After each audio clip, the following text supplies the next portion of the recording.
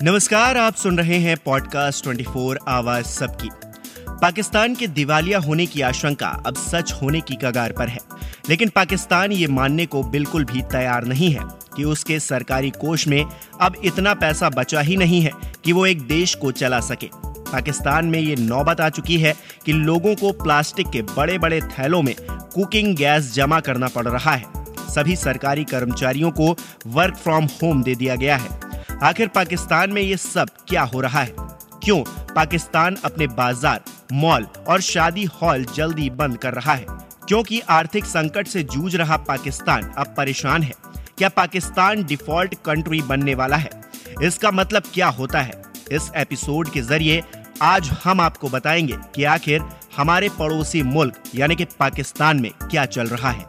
Physical deficit यानी कि सरकार की कमाई अब घाटे में जा चुकी है। खर्चे और कमाई के बीच का अंतर बहुत ज्यादा बढ़ गया है। जारी वित्तीय वर्ष अप्रैल 2022 से अप्रैल 2023 के शुरुआती 4 महीनों में पाकिस्तान का फिजिकल डेफिसिट 115% तक बढ़ गया है, यानी कि कमाई से ज्यादा खर्चे हो रहे हैं। महंगाई दर लगातार 25% के आसपास बनी हुई है। पाकिस्तान के वित्त मंत्रालय का कहना है कि ये अभी 21 से 23% के बीच ही बनी रहेगी। पाकिस्तान की विदेशी मुद्रा भंडार में सिर्फ 6 अरब डॉलर बचे हैं, जबकि पाकिस्तान को अगले कुछ महीनों में विदेशी कर्ज के चलते 30 से 32 अरब डॉलर की किश्त भी अदा करनी है।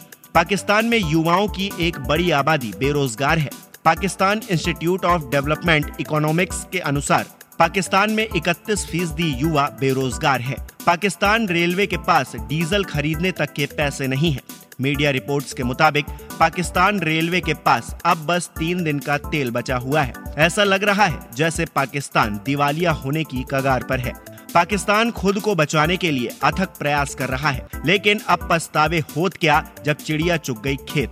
पाकिस्तान की केंद्रीय कैबिनेट ने national energy efficiency and conservation plan को मंजूरी दे दी है। ऐसा माना जा रहा है कि पाकिस्तान इससे ऊर्जा बचाएगा, पैसा बचाएगा और फिर अपने आप को डूबने से बचाएगा। पाकिस्तान के रक्षा मंत्री ख्वाजा मोहम्मद आसिफ ने कहा है, ये प्लान पाकिस्तान के लोगों की जीवन शैली और आदतों को बदल देगा और 60 अरब रुपए बचाएगा।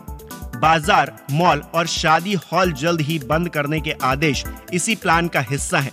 इस प्लान में और क्या क्या है आपको डिटेल में समझाते हैं। कुछ महीनों बाद ज्यादा बिजली खपत करने वाले पंखों और फिलामेंट बल्ब का उत्पादन बंद कर दिया जाएगा।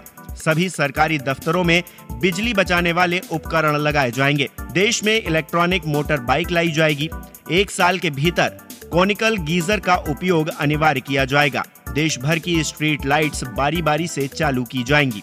पाकिस्तान को अगले कुछ महीनों में विदेशी कर्ज के चलते 30 अरब डॉलर की किश्त अदा करनी है। इस समय के नजदीक आने से पाकिस्तान के डिफॉल्ट होने की आशंका बढ़ रही है। हालांकि पाकिस्तान ने इन दावों को खारिज किया है।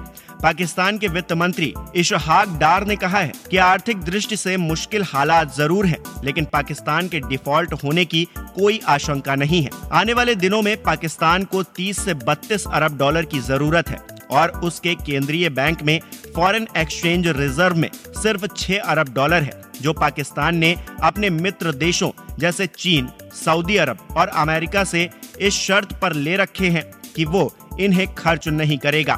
तो इसका डर तो है कि पाकिस्तान डिफॉल्ट हो सकता है।